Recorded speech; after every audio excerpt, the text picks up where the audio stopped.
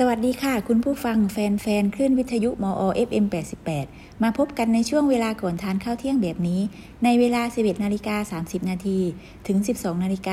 ทุกวันจันทร์กับรายการชุมชนวิชาการช่วงห้องสมุดวาไรตี้จัดโดยสำนักทรัพยากรการเรียนรู้คุณหญิงหลงอัฏฐกวีสุนทรและวันนี้ดำเนินรายการโดยดิฉันเอลลี่กาญจนาเทพน้อยค่ะคุณผู้ฟังเปิดรายการมาตอนนี้ถือว่าโชคดีมากเลยนะคะเพราะจะได้รับทั้งสาระและข่าวสารห้องสมุดสุดปังวันนี้เอลลี่นำสาระดีๆเกี่ยวกับ14อาชีพเตรียมตัวไว้ในวัยเกษียณค่ะมีเงินใช้เชื่อว่าคนวัยเกษียณหลายคนอาจรู้สึกเบื่อหน่ายจากการอยู่บ้านเฉยๆไม่ได้ทำอะไรจนกลายเป็นเรื่องที่น่าเบื่อวันนี้จะปลุกไฟในตัวคุณอีกครั้งด้วยประสบการณ์ชีวิตและความเชี่ยวชาญที่มีนำมาทำเป็นอาชีพหารายได้โดยที่ไม่ต้องนั่งเหงาอยู่แต่บ้านอีกต่อไปเลยนะคะมาดูกันเลยค่ะว่าจะมีอาชีพอะไรที่คนวัยเกษียณสามารถทำได้บ้างอาชีพแรกนะคะเป็นธุรกิจพื้นที่เช่างานอะไรที่ไม่จำเป็นต้องออกแรงมากในการทำงานนั้นเหมาะสมกับการสร้างอาชีพหลังกับการเกษียณที่สุดค่ะโดยเฉพาะธุรกิจเกี่ยวข้องกับอสังหาริมทรัพย์ที่ตอบโจทย์กลุ่มผู้เกษียณอายุหลังจากการทำงานหนักมานานหลายปีจนกระทั่งเก็บหอมรอมริบเงินออมมากมายก็ถึงเวลาที่จะนำเงินเก็บมาเพิ่มรายได้ให้กับตนเองโดยการซื้อพื้นที่ทำเลดีๆเก็บไว้ต่อยอดธุรกิจได้และผู้เกษียณอายุบางคนที่มีพื้นที่ของตัวเองก็สามารถนำมาต่อยอดกอบโกยรายได้ได้เช่นกันนะคะไม่ว่าจะเป็นการสร้างธุรกิจบ้านเช่าธุรกิจห้องเช่าธุรกิจพื้นที่เช่าจอดรถเรียกได้เลยว่าเป็นเสือนอนกินสบายๆไปตลอดชีวิตเลยค่ะอาชีพที่2นะคะเป็นอาชีพที่ปรึกษาค่ะอาชีพนี้อาจจะเหมาะกับเฉพาะบุคคลเพราะผู้ที่จะเป็นที่ปรึกษาได้กับบริษัทองค์กรหรือหน่วยงานต่างๆได้นั้นจะต้องมีภูมิความรู้และความน่าเชื่อถือมากในระดับหนึ่งเลยค่ะหรืออาจใช้คำว่าร่ำรวยประสบการณ์นะคะธุรกิจที่3ค่ะเป็นธุรกิจตู้หยอดเหรียญธุรกิจตู้หยอดเหรียญอัตโนมัติเป็นที่นิยมในกระแสปัจจุบันเป็นอย่างมากเลยนะคะเพราะจะมีการเกิดขึ้นของแฟรนไชส์ของตู้หยอดเหรียญหลายประเภทไม่ว่าจะเป็นตู้หยอดเหรียญเครื่องซักผ้าตู้หยอดเหรียญเติมน้ำดื่มตู้หยอดเหรียญเติมเงินตู้หยอดเหรียญเติมน้ำมันรถยนต์และอื่นๆจะเห็นได้ว่าประเภทธุรกิจตู้หยอดเหรียญนั้นมีให้เลือกสรรมากมายเลยนะคะจึงถือว่าเป็นธุรกิจที่น่าจับตามองสำหรับกลุ่มผู้เกษียณอายุที่สามารถสร้างแหล่งรายได้เพิ่มตลอด 24 ชั่วโมงเพียงแค่การลงทุนเพียงครั้งเดียวค่ะอาชีพที่4นะคะอาชีพนักเขียนเป็นอีกหนึ่งอาชีพที่น่าสนใจด้วยประสบการณ์ชีวิตที่สะสมมาอย่างยาวนานถูกกลั่นกรองออกมาเป็นงานเขียนจึงทำให้อาชีพนักเขียนเหมาะกับคนวัยเกษียณเป็นที่สุดเลยค่ะหรือถ้าใครมีจินตนาการบันเจิดก็ยังสามารถเขียนการ์ตูนหรือนิยายสนุกๆโพสต์ขายในอินเทอร์เน็ตได้ด้วยนะคะอาชีพที่5ค่ะเล่นหุ้นเงินเก็บที่คุณมีนั้นสามารถนำเงินไปต่อยอดได้โดยการนำมาลงทุนหุ้นนั่นเองแต่การลงทุนหุ้นนั้นมักมาพร้อมกับอีกหนึ่งคำสำคัญก็คือความเสี่ยงเมื่อไรที่คุณเลือกอาชีพหลังเกษียณคือการลงทุนหุ้นเราอยากจะให้คุณวางแผนในการแบ่งเงินเก็บเป็น2ก้อนแรกนั้นก็คือการนำเงินไปสร้างเงินด้วยการเล่นหุ้นส่วนก้อนที่2ให้เก็บไว้เป็นเงินออมเพื่อเป็นการป้องกันความเสี่ยงจากการเล่นหุ้นนะคะที่6อาชีพเกษตรกรค่ะทำสวนครัวในรั้วบ้านเป็นอีกแนวทางอาชีพหนึ่งของคนวัยเกษียณที่ไม่หนักจนเกินไปเพราะไม่ได้ทำไร่ทำสวนขนาดใหญ่หลายๆไร่ที่อาจจะหนักกับกำลังของท่านเหมาะสำหรับท่านที่ชอบอยู่บ้านชอบความสงบเรียบง่ายและก็ไม่วุ่นวายนะคะอาชีพที่7เป็นอาชีพช่างซ่อมบำรุงค่ะอาจจะเป็นงานที่ต้องใช้กำลังแรงกายมากสักหน่อยแต่ถ้าใครที่ยังสุขภาพร่างกายแข็งแรงดีคล่องแคล่วว่องไวไม่มีโรคภัยไข้เจ็บและมีทักษะความสามารถด้านงานช่างติดตัวอยู่แล้วก็สามารถรับจ้างซ่อมอุปกรณ์เครื่องใช้ไฟฟ้าคอมพิวเตอร์โทรศัพท์มือถือหรืออุปกรณ์ภายในบ้านต่างๆก็ได้นะคะเป็นแหล่งรายได้ที่ดีทีเดียวเลยค่ะแถมยังออกกำลังกายไปในตัวด้วยนะคะทำให้ร่างกายกระปรี้กระเป๋าตลอดเวลาค่ะอาชีพที่8กันเลยนะคะวิทยากรพิเศษค่ะยิ่งอายุเยอะยิ่งเยอะประสบการณ์ไม่ว่าจะเป็นประสบการณ์ในการทำงานหรือประสบการณ์ชีวิตจะเป็นแบบไหนก็นับว่าเป็นคลังความรู้ที่มีค่าเสียจริงๆเลยนะคะด้วยสาเหตุนี้จึงทำให้ผู้สูงอายุมากมายหลังจากเกษียณจากการทำงานที่ทำอยู่ทุกวันแล้วได้ผันตัวเองมาเป็นอาจารย์หรือวิทยากรพิเศษคอยส่งมอบความรู้ให้กับกลุ่มคนรุ่นใหม่ได้เรียนรู้กันต่อไปค่ะอาชีพที่9นะคะอาชีพถ่ายภาพขายค่ะจัดเป็นอาชีพเสริมยอดฮิตไม่ว่าแม้แต่วัยเกษียณหลายคนที่หลงรักในการถ่ายภาพก็หันมาหารายได้ด้วยการขายภาพผ่านเว็บไซต์ออนไลน์ต่างๆซึ่งปัจจุบันก็มีให้เลือกหลากหลายเว็บไซต์เลยนะคะส่วนเรื่องผลตอบแทนก็ได้ไม่น้อยเลยเผลอๆบางทีอาจจะทำเงินได้มากกว่างานประจำที่เคยทำมาอีกนะคะอาชีพที่10ค่ะการลงทุนแฟรนไชส์เป็นอีกหนึ่งรูปแบบธุรกิจที่น่าสนใจเพราะการลงทุนแฟรนไชส์ไม่ต้องเริ่มนับหนึ่งใหม่นะคะเพียงแต่มีเงินลงทุนและพร้อมที่จะเรียนรู้ระบบต่างๆที่ถูกจัดเก็บไว้ให้ไม่ว่าจะเป็นอุปกรณ์คู่มือก็สามารถเปิดร้านได้ในทันทีเลยค่ะ ซึ่งมีให้เลือกลงทุนเริ่มต้นแค่หลักหมื่นบาทก็สามารถเป็นเจ้าของธุรกิจได้ผู้ลงทุนมีหน้าที่บริหารธุรกิจเท่านั้นเองนะคะ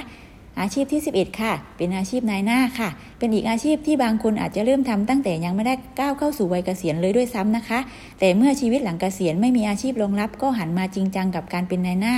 และคนกลางในการเจรจาซื้อขายไม่ว่าจะเป็นที่ดินบ้านหรืออสังหาริมทรัพย์แขนงอื่นซึ่งอาชีพนี้ได้ผลตอบแทนไม่น้อยเลยทีเดียวค่ะอาชีพที่12นะคะพนักงานบริษัทเอกชนค่ะบางคนถึงแม้เกษียณแล้วแต่ก็ยังมีไฟและบางบริษัทเปิดกว้างให้คนผู้สูงอายุเนี่ยสามารถสมัครงานทำได้ยกตัวอย่างเช่นบริษัทกลุ่มเซ็นทรัลได้เปิดโอกาสให้คนที่มีอายุมากกว่า55ปียังมีสุขภาพแข็งแรงและอยากทำงานหารายได้ได้ด้วยตนเองสามารถสมัครงานเองได้และบริษัทอีเกียที่เปิดรับผู้สูงอายุให้สามารถสมัครงานพนักงานพาร์ทไทม์ทำได้ด้วยนะคะอาชีพที่13ค่ะงานฝีมืองานแฮนด์เมดปัจจุบันคนวัยเกษียณหันมาจับงานศิลปะงานฝีมือทำเป็นอาชีพอดิเรกเพื่อรายได้กันไม่น้อยเลยนะคะไม่ว่าจะเป็นการถักโครเชต์ถักนิตติ้งทำดอกไม้ประดิษฐ์ผ้าบาติกวาดภาพเหมือนวาดภาพการ์ตูนต้นสร้างสรรค์ผลงานเสร็จแล้วก็จะนำไปวางขายที่ตลาดนัดหรือโพสต์ขายในอินเทอร์เน็ตก็เป็นได้เหมือนกันค่ะอาชีพสุดท้ายนะคะอาชีพค้าขายค่ะเปิดร้านสะดวกซื้อขนาดเล็กร้านกาแฟและร้านเครื่องดื่มร้านอาหารจานด่วนอาชีพนี้จะเหมาะกับท่านที่ชอบสมาคมเพราะจะได้พบเจอกับผู้คนหรือลูกค้าที่จะคอยเข้ามาซื้อสินค้าในร้านอยู่ตลอดนอกจากจะไม่เห่าแล้วยังสร้างรายได้อีกด้วยค่ะต้องขอบคุณข้อมูลดีๆจากชี้ทางรวย .smartme ยินดี .com นะคะสาระช่วงที่1ของเราอัดแน่นมากๆเลยนะคะคุณผู้ฟังแล้วอย่าลืมนำไปแนะนำญาติคนใกล้ตัวที่ใกล้วัยเกษียณกันดูนะคะเผื่อท่านสนใจเกษียณไปจะได้ไม่เหงาแถมมีรายได้อีกด้วยมาต่อกันที่ช่วงที่2ช่วงสัปดาห์นี้มีอะไรสัปดาห์นี้เรามีข่าวสารน่าติดตามมาฝากกันค่ะเริ่มที่ข่าวแรกค่ะมาใช้กันเถอะ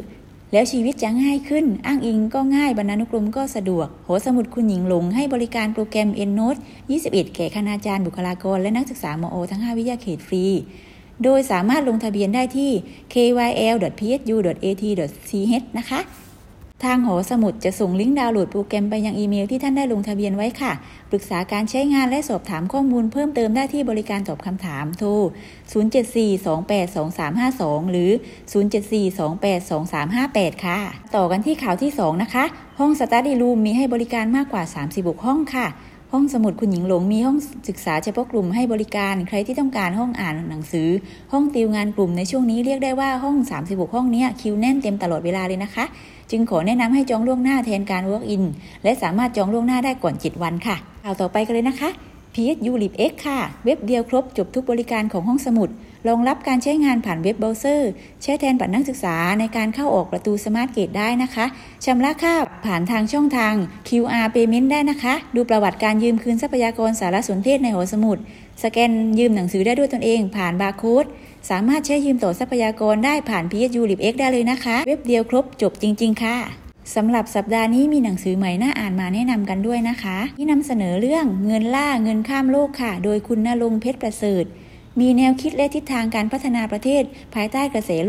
โลกาภิวัตน์ค่ะจากลัทธิอาณานิคมสู่โลกาภิวัตน์ทุนนิยมเราจะพาเราไปไหมอีกกลยุทธ์ทุนครอบโลกด้วยนะคะบทเรียนการไล่ล่าหากำไรจากการแปรรูปรัฐวิสาหกิจโลกาภิวัตน์กับความจริงของประวัติศาสตร์วิกฤตนิยมเก็งกำไรอะไรคือวิกฤตซับไพรม์ในอเมริกาการเก็งซื้อความเสี่ยงที่จะกระทบเศรษฐกิจโลกออกในการปฏิเสธทุนครอบโลกศึกษาจากประเทศเวเนซุเอลาการเชื่อเรื่องรัฐศาสตร์กับการปล้นโลกยุคใหม่ค่ะเมื่อปัญหาของวิกฤตเศรษฐกิจของประเทศมหาอำนาจซึ่งส่งผลกระทบต่อทั่วโลกหนังสือเล่มนี้เป็นข้อมูลและบทวิเคราะห์ที่สะท้อนถึงอำนาจเงินในการแสวงหากำไรข้ามชาติและเสนอบทเรียนความล่มจมของหลายประเทศในการลาอเมริกันจากกระแสการล่ากำไรข้ามชาติให้เห็นอย่างชัดเจนด้วยค่ะคุณผู้ฟังสนใจหนังสือเล่มนี้สามารถหาอ่านได้ที่ฝั่งหนังสือภาษาไทยชั้น5เลขเรียกหนังสือ HD 3722 งองู73 2552หรือต้องการตัวเล่มสามารถใช้บริการ Book Delivery Service เจ้าหน้าที่พร้อมรอให้บริการทุกเมื่อเลยค่ะขอปุ๊บมารับได้ปั๊บเลยนะคะรับรองว่ารวดเร็วทันใจไม่ต้องรอนานแต่ต้องขอในเวลาราชการเท่านั้นนะคะก่อนจากกันในวันนี้เอลลี่มีคำถามให้คุณผู้ฟังร่วมสนุกกันค่ะลุ้นรางวัลสุดน่ารัก2รางวัลรับรองว่าคำถามไม่ทำให้ว้าวุ่นหรือวุ่นวายสับสนแน่นอนค่ะ